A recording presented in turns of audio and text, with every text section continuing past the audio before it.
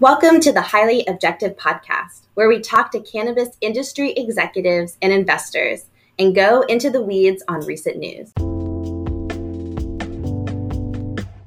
Why don't we sort of start off with, what most people have kind of been thinking about MariMed for the past 3 months with it, which is we had the untimely passing of your co-founder, you stepping into the CEO role on an interim basis, and then now on a full-time basis. So kind of walk us back to sort of, the days, after Bob's passing and sort of how you led the company and how the company's dealt with it. Day, it's great to be here again. It's nice to see you. It's been a while. It was very sad to lose a very good friend, a brother, a partner of mine for many years that we built this company from the ground up together. And fortunate that we had started preparing a succession plan, not for Bob, but for the whole company, for every role. And I think we were very fortunate to have that ready to go, because I was already at a level where I could help out, because we were very successful on bringing in Susan Valère, our new CFO, who relieved me to be able to go and expand my wings a little bit more and take over the presidency and help Bob continue to grow the company through new initiatives that we put through a strategic plan to continue the growth. So with the untimely passing of my good friend, Bob, I was able to step in as the temporary CEO, but continue everything that we had already started. We had already completed many items that Bob and I had put out, but we had a lot that we were still working on. We have presently 8 projects going on, just showing the growth that we have this year. And the fact that we closed on a $35 million loan with Chicago Atlantic that gave us the fund to fund these 8 projects all at one time gives us the ability to hit our goals and objectives of the company. And that's where I've been concentrating my time, was first finishing the $35 million loan and then continuing the expansion of the company with these 8 projects. We're building out the company here in Massachusetts, expanding our grow and processing facility to basically be able to help with the 2 new dispensaries that we're opening, Quincy, which we just closed on 2 weeks ago, and now Beverly, which we're just waiting on state final approval to give us the ability to open our 3rd retail store here in Massachusetts. By expanding our grow and processing center, we'll have the ability to continue to supply ourselves, plus all the other 200 plus dispensaries in the state. In the state of Massachusetts, Betty's Eddies and Bubby's Baked and Vibations and Nature's Heritage are all top sellers within the state. And we've taken that success also to Maryland, where in Maryland, we have successfully opened our retail store last October, and we're continuing that growth and building out an additional grow area in that facility in Maryland to handle the demand that's going to come with adult use, as we continue to look to grow more in Maryland with not just the adult use, but we still have the ability to expand our retail brand name in that state. Then in the state of Illinois, we're very excited. We're building out a brand new cultivation and processing center that will give us the ability to re-enter the market with the #1 Betty's Eddies that was there when we had a contract with GTI, who they grew so fast that they didn't have the ability to continue to do our Betty's Eddies, but we're bringing it back, and we're very excited to re-enter that market. In the addition, we've also already announced the addition of another dispensary that we're building out in Casey, Illinois. That will give us our 5th dispensary within a very fast-growing state, and it's an exciting time for us. Then in Missouri, we're working on a processing license where we're building out a processing center to bring all of our brands into that state, except for our flower brand, because we're not a grow, we're just going to be processing. So Betty's Eddies, Bubby's Baked, and Vibations, plus our in-house brand, will be in that state, where we're very sure that we'll be one of the top brands, if not the top brand, very quickly in that state. And in Ohio, we won a license, and we're in the construction phase of building out a dispensary in the state of Ohio, where that state is a very fast-growing state. great state, big state, and we're really looking forward to being there and building out our name and recognition, even on the retail side. But we'll continue to look to grow within that state as we keep moving forward. Yeah, no, you guys have a great footprint, 6 states, and obviously Missouri has been on fire, and having processing in that state should be very beneficial to have your brands in it very soon. I want to go back to, the Ermont acquisition in Massachusetts. I actually always assumed you guys had, your max of 3 dispensaries in Massachusetts since you guys are headquartered there. So it was surprised to find out that through Ermont, you're going to get your second dispensary, and then you're going to be opening another one there. Kind of why didn't you guys open up 3 mass dispensaries earlier? We had been working with several different cities and towns. It's very difficult in the state of Massachusetts to find a town in the areas that we were looking to support a host community agreement. Under the state code, you need to have a host community agreement, and those are very difficult to come by. We actually closed on the Beverly location back in December, but had that deal done months before that and built out a beautiful dispensary. But in the state of Massachusetts, the time it takes to get through the state CCC and get approvals is like worse than walking the Boston Marathon. It takes more time than that. So we've been dealing with those slow transitions, but we've been very excited because when this Quincy opportunity came up, the Ermont dispensary and cultivation, I think it was number 7 in the state to open originally.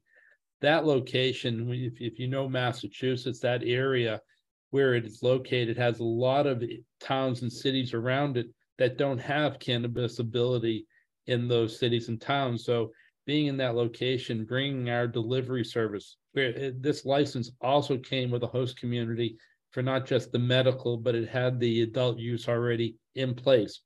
We were able to get the assignment of those 2 host communities. So now we're applying for the adult license in the city of Quincy in the state right now. And once we're able to bring the adult use to that location, that's going to be just a real great opportunity for the whole South Shore of Massachusetts to get high quality cannabis at a very beautiful location, ease of coming in and out. And are these the right 3 cities to kind of pick to be in Massachusetts? Obviously the market is very competitive now versus where it was when it was first starting up, the first 3 or 4 years. So most people have kind of been waiting to open in a Boston or a Cambridge. So are these the right 3 locations for you? Well, I'm from the Massachusetts area, born and raised. I've lived on the North Shore and I've lived most of my time on the South Shore. If you draw a line from Beverly down to Middleborough, you're basically going right through the city where Quincy is. And it's a beautiful line that we can be able to supply the whole area. But most of the towns and cities around our locations, unlike Middleborough, they don't allow other medical or recreational dispensaries. Up in the North Shore of Beverly, the town of Salem, or the city of Salem, which is only about, I think it's 15 miles, but to drive those 15 miles, unfortunately, that's going to take you 45 to an hour to drive that short distance because of all the traffic and the side roads you have to go to. So the locations that we've gone after, Quincy and Beverly, are adding locations that are going to be an area where there's very little competition around, that will be able to supply a big, vast mileage of consumers in high populated areas where traffic is. So it's really about location and customer needs.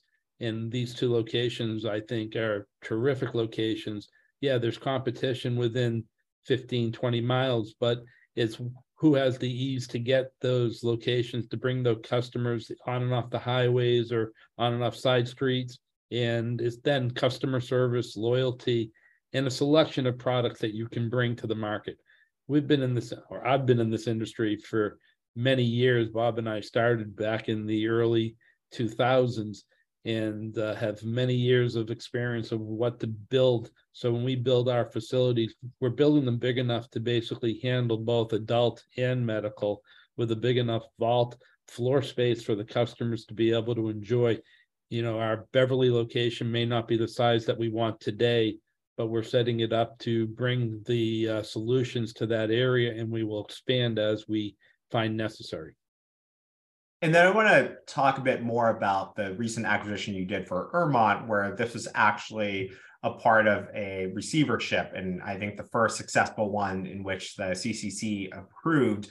Tell us a bit more about that process, how did that play out, and then how does that inform future M&A strategies for you?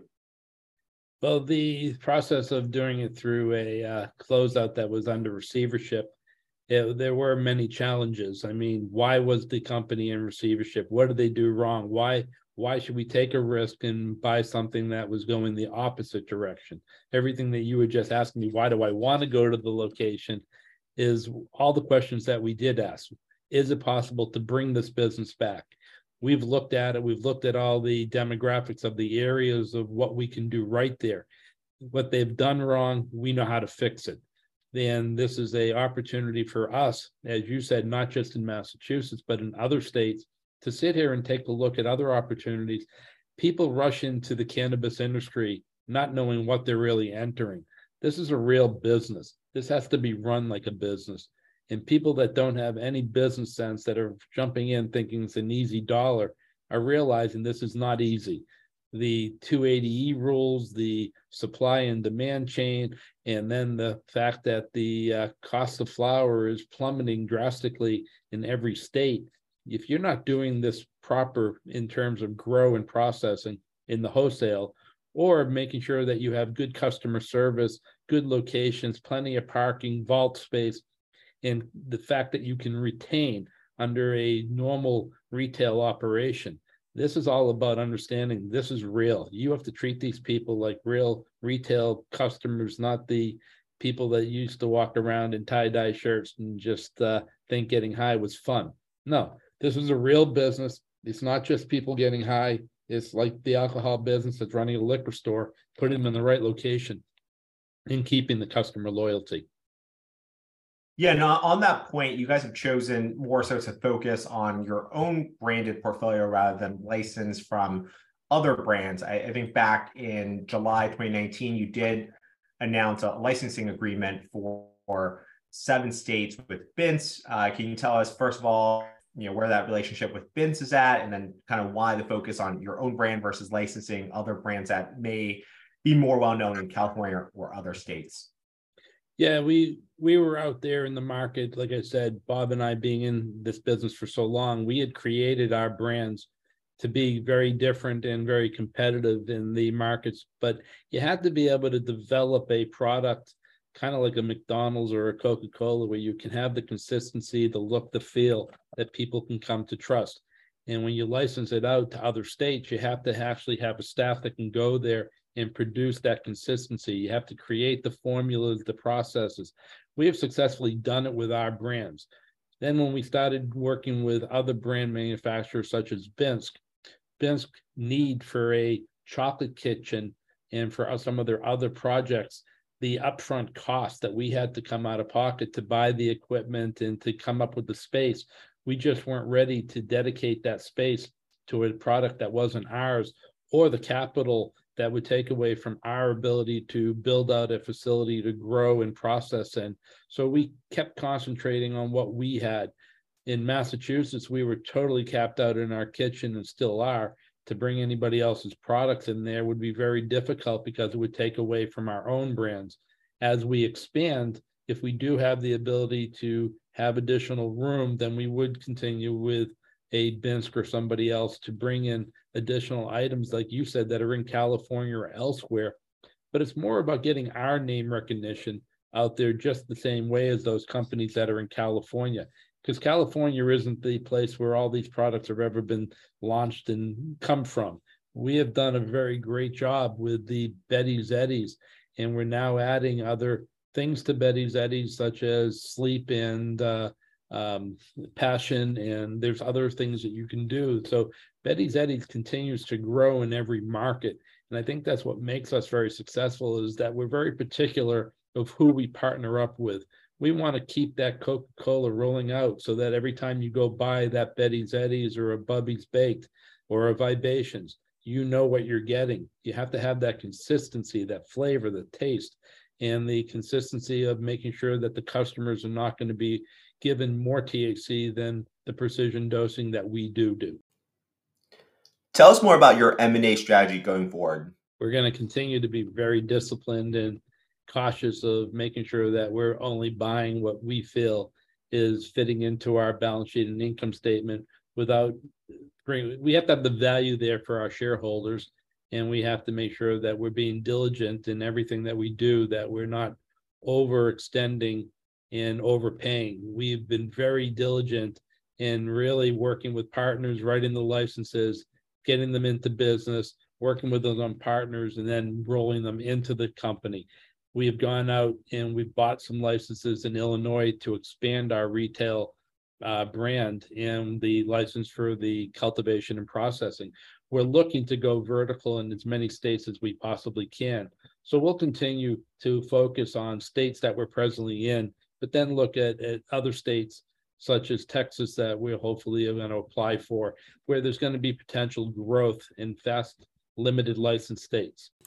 Do you feel the need to be vertical in the markets that you play in? Vertical is our goal. It's not necessarily the important piece, such as going into Missouri, a market that's already existing, that's been doing very well. We're going in with our branded products with the processing license. That will give us an indication of how good that market is and how difficult it is to break into that market.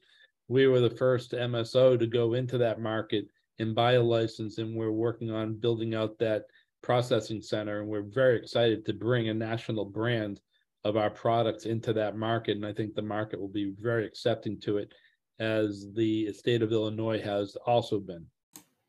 So even though Missouri is supply constrained right now, you wouldn't go after a cultivation license and build something out there? The manufacturing license is much quicker and less expensive to build out. A cultivation center is a much longer project with a much larger dollar output.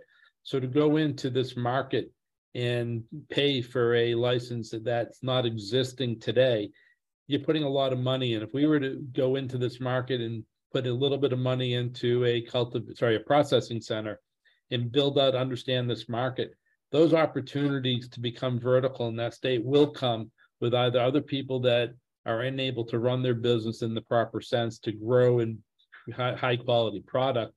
And then we have an opportunity to go in and take something over, or we can look at that time at getting our own license and building from the ground up what we know how to do best.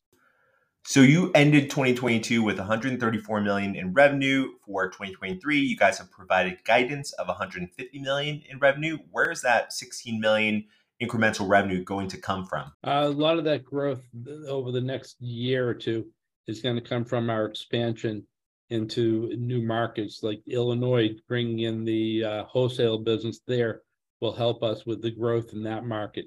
Entering a market of Missouri and building out the brand recognition in Missouri, there's going to be the big opportunities in that state.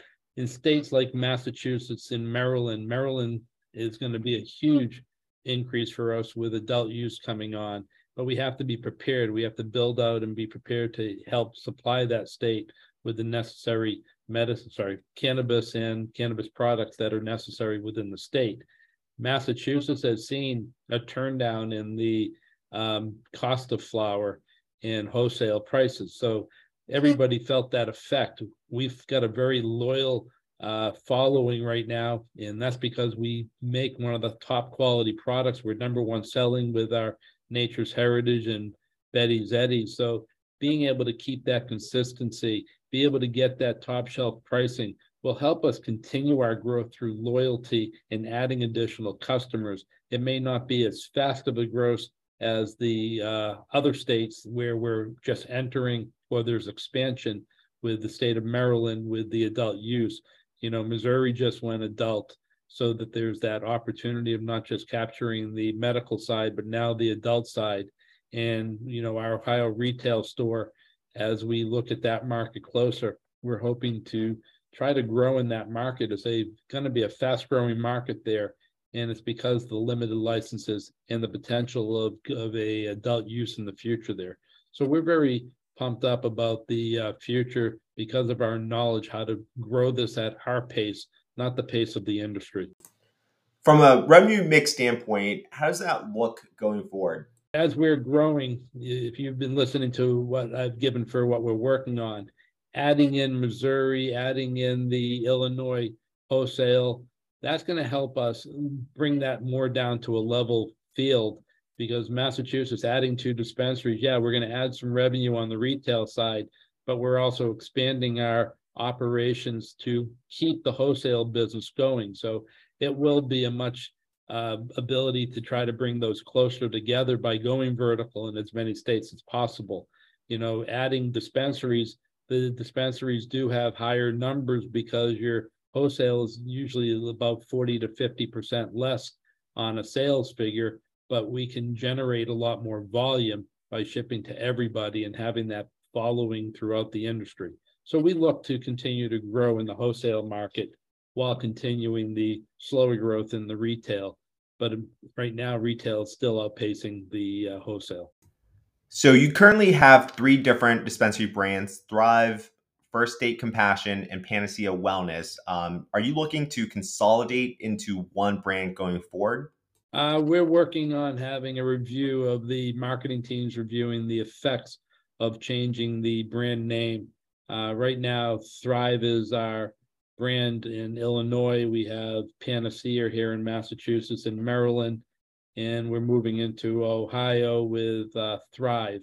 So we are looking at trying to consolidate names, or what the effect would be if we change the names completely. We want to make sure that we don't lose customers over the confusion of what the name is. Our name really is about the high quality of service and customers' care, and we don't want to scare people away by just changing. We have to understand the whole process and what it's going to take to do it successfully. So you've also provided guidance of about $30 million in CapEx this year. Could you give us a breakdown of that CapEx? That 30 million in CapEx is going to be spread out, as I was saying earlier. We've got the expansion here in Massachusetts for the cultivation processing, the dispensary in Beverly. We're putting some money into expanding the Quincy retail operation and repurposing the grow there to do a little bit more of a pheno hunt to help us expand our selection throughout the Massachusetts market and beyond. Then in Illinois, we're building out a cultivation and processing center. In addition to that, we're building out the processing center in Missouri and another dispensary in the state of Ohio. So the projects that we have going on total 8. Beverly in Massachusetts, I apologize, I missed that one, was the additional. Yeah, and Jon, could you provide the breakdown or like the rough range of amounts for each of those projects? I cannot give the breakdown of the projects. I don't have that with me. I apologize. Yep, no worries. I mean, I'd say the 3 largest would be really the cultivation in Illinois, and then the expansion of Illinois, expansion of Massachusetts and Maryland, and then the Missouri would be the next in line. And then you guys, going back to what you mentioned earlier, have a $35 million credit facility that you took out from Chicago Atlantic. Where does that leave the company from an overall debt perspective, and against, what sort of cash positions? The balance sheet, where even with this $35 million loan, we still have a very strong balance sheet. Our overall debt is not that far off from where it was, even with the 35 million. Our debt coverage is very strong. We're going to have a continued strength of a stronger balance sheet as we continue these completions of these projects and bring in more revenue. We have positive cash flow, positive earnings, and just bringing in the $35 million is not going to stop us from being able to grow and continue the positive increase in our cash and cash flow. So how should we think about financing needs for the rest of this year, right? So overall, today's March 22nd, you guys are down 44% in the past year from a stock price standpoint, but that's actually much improved versus MSOS, the ETF, which is down 71%. So from a financing need, like, how should we think about MariMed for this year? MariMed's needs right now are all covered with that 35 million. We have positive cash flow that will help any additional minor increases that we may run into, but everything that we have CapEx wise is coming from that 35, including the closing of the Quincy, the expansion costs that we've already started, and we have ability to still get a couple mortgages that if we needed additional money, mortgages are much cheaper money because they're secured by real estate, and we have banks that are willing to give us real mortgage rates. Yeah. So on that point, real mortgage rates, is that a few, couple hundred bips like above what I would get from a like residential mortgage, or what kind of mortgage rates are you talking about? Yeah, I mean, mortgage rates. I mean, we have traditional mortgages already on our books that are anywhere at 5.5, 6%.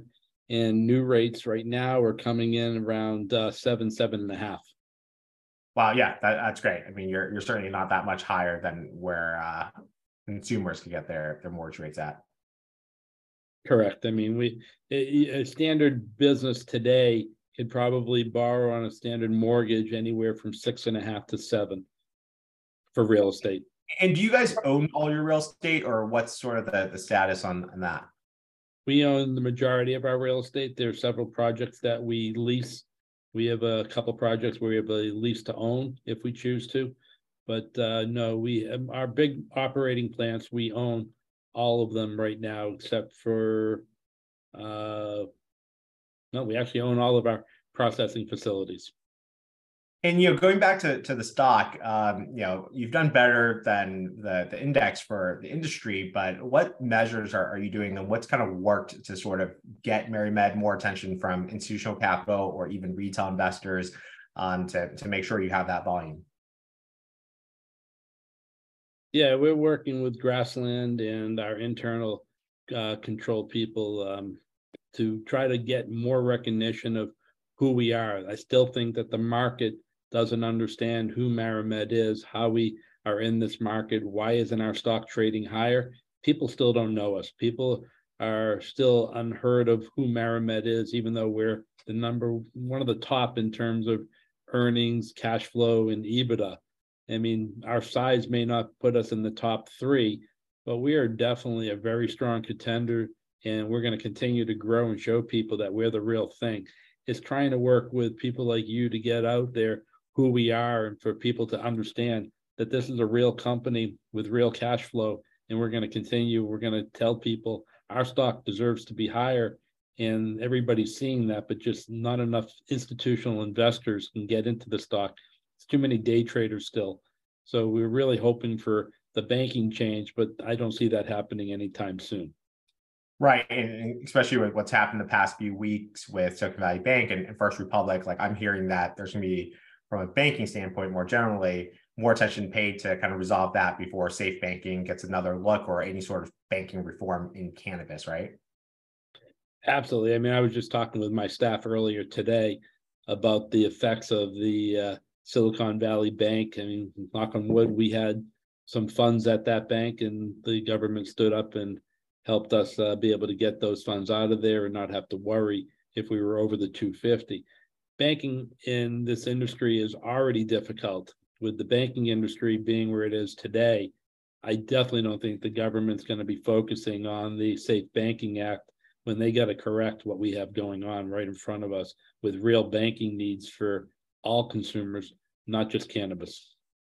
Yeah, that's interesting. You bring up the point that Silicon Valley Bank, you had some exposure to that. Like I didn't think they banked any cannabis company. So help us understand a bit more about how there's even a relationship there.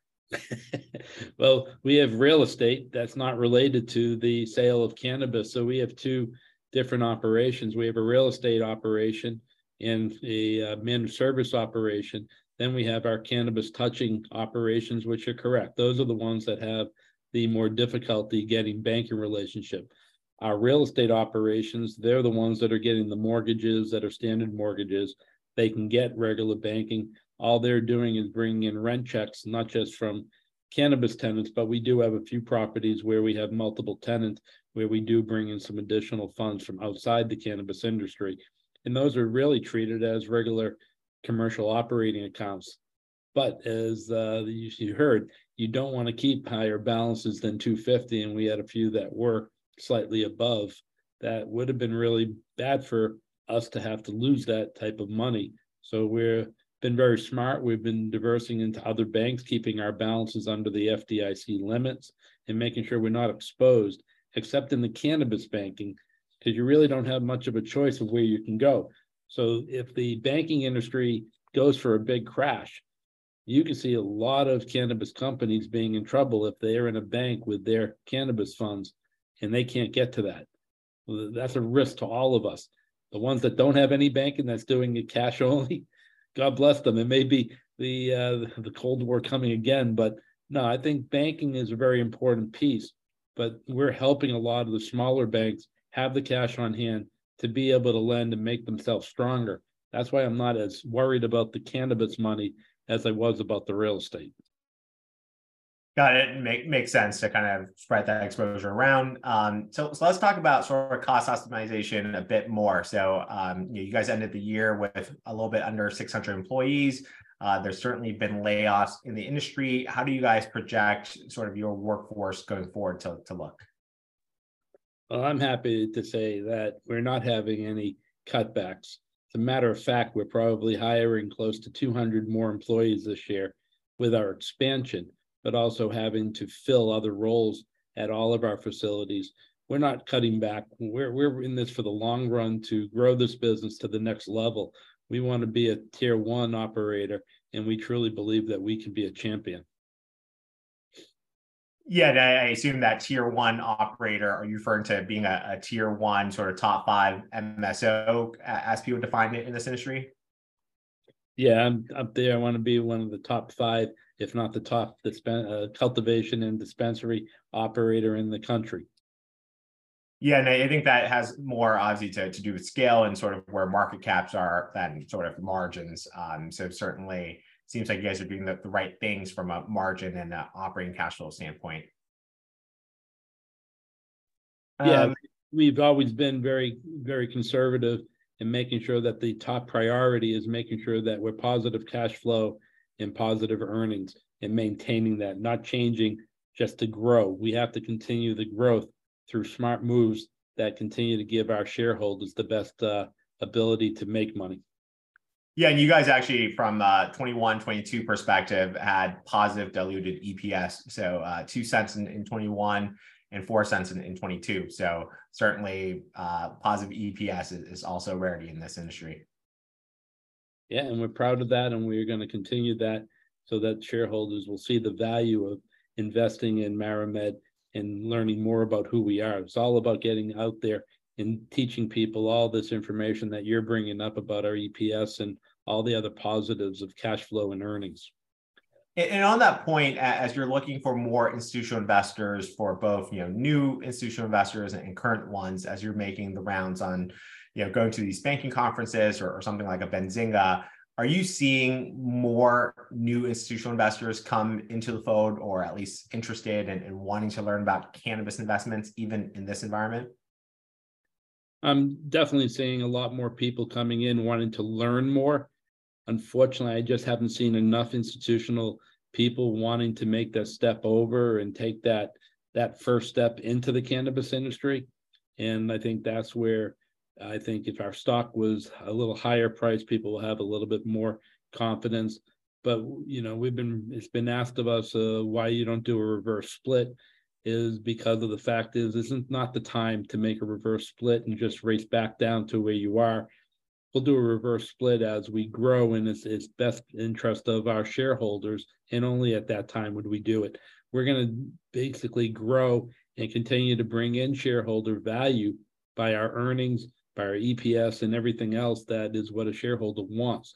And eventually we'll get that price to go back up, and we'll show them the value. And eventually one day we'll be able to say, hey, we're one of the first to make a distribution. So that's our goal. And I know you guys don't really put it out publicly in your presentation, but are there certain key metrics that you sort of, when you're speaking to these interested investors, comp yourselves against other cannabis companies that are publicly traded similar size, whether that's from a net debt perspective, from a EBITDA coverage ratio, growth, margins. What do you kind of look at when you're comping yourself to the competition? Well, the biggest thing that we look at when we're comping against the competition, people ask us what's making us different. The answer is very simple. It's our management team. As you opened up the conversation and asking how it went with the transition when Bob passed away, it's because of our management team that we've put in place that makes us different than everybody else. We've got a very experienced, long-educated cannabis team that's been together and is ready to grow this together and bring in people that will complement us. I think that's what makes us different. And we haven't gone out and just acquired to acquire. We're going out and growing this business with our management team's expertise in teaching others how to do it properly.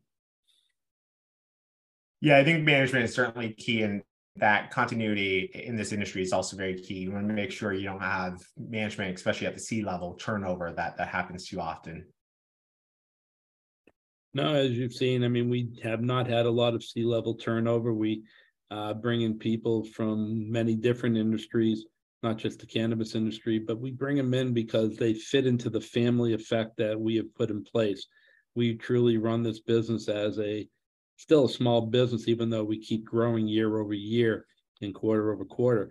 We want to continue the growth, but we want to keep it as a smart business. And it's one of the challenges is not letting the size of your company take control of you. We've got a great board that supports us and understands what we're trying to do. Now with my directive and my management team, I believe that we can continue to grow this in the same direction that we started 15 years ago when Bob and I got into this business. So after management, what would you say are the other two differentiators versus that competition? The high quality and good product that we continue to be able to go into every state and reduplicate and redo it in every state so that we consistently have that high quality, whether it's the flower or the Betty's Eddies or Vibations or Bubby's Baked, that they get the consistency. You get that same quality, high loving taste of the flower. I mean, we are more of a craft grow flower company than a manufacturing company where we don't care what the flower looks like. We put a lot of love and passion into our flower. Okay, so management 1, quality of products 2, and then what's third? Margins, making sure that we're watching our costs and that we're able to produce this product at a reasonable price so that we can keep it in the market, even in this downturn. We've been very fortunate that we've had a lot of experience in this industry, that the downturns in 3 of the markets has not affected us like it's affected a lot of the other companies. You were talking about layoffs. We don't go out and overhire. We hire just enough. We are all very willing to roll up our sleeves. I may be the CEO, but I'm not scared about going and plunging a toilet. I'll do what it takes to help keep this company afloat. And then from a margin perspective, there certainly is gross margin compression, some that you guys have seen from 22 over 21, going from 54.6% in 2021 to 47.7% in 2022. You haven't, I don't think, given publicly what gross margin estimates may be for this year, but where do you see sort of those gross margins going? Is it flat? Is it declining a little bit? Where do you think gross margins end up for this year, especially to your point about MariMed being more of a premium pricing for some of the brands? Well, the margins, as you brought up, I mean, the margins did go down a little bit, but part of that was our build outs and our growth.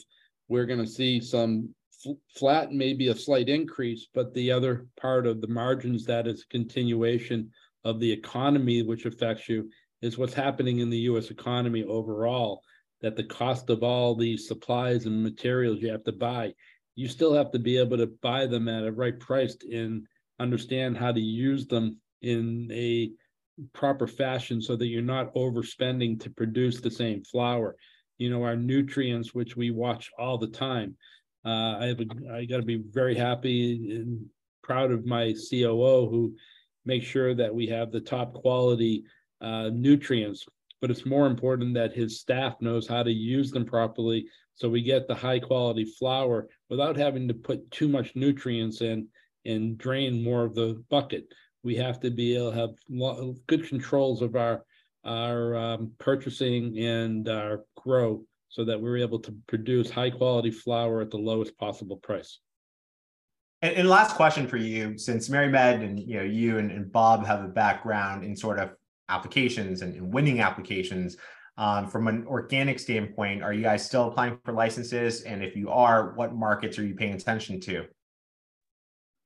Yeah, I mean, we're not scared to write applications. It's how we started this whole business. As I said earlier, we're still writing some applications. We're right now writing an application in the state of Texas, which are due at the end of April. We're looking at other states, and we're choosing when we write an application. We supported an applicant in Connecticut for social equity, which won. And it's just continuing to choose the states that make the most sense for us in terms of where to put those applications in and support a group, or to write them ourselves. So is it safe to assume you guys aren't really targeting the South? So something like a Mississippi or an Alabama, when those applications open up, wasn't interesting to MariMed? It's all interesting to MariMed. And yes, we have been looking at Alabama and Mississippi. And when the time comes, we'll take a look at those if the opportunity is right for us and we have the ability to put the effort in to write the application and also build them out. Then we'll take that as a task of hand. But until that time, we do watch each of the states, and we do discuss when it is right to jump into those states. Yep, makes sense. I mean, certainly your footprint today across 6 states is more of the Northeast and now Midwest, with Missouri going a bit stronger, in addition to Ohio opening up soon, and a 5th dispensary opening up in Illinois. So if you guys do add any of the southern states, I would kind of think of you as a 3-region MSO. Well, that would be our goal, is to be more than just a 2-region. You're correct. One region that we're not rushing to is the California market in the West Coast. We've looked at it many times. If we find the right opportunity, we would step in, but you have to find the one that makes the most sense. As you said, we've been very careful about how we spend our money, and that's not changing even under my watch. Yeah, appreciate that, John. Thanks so much.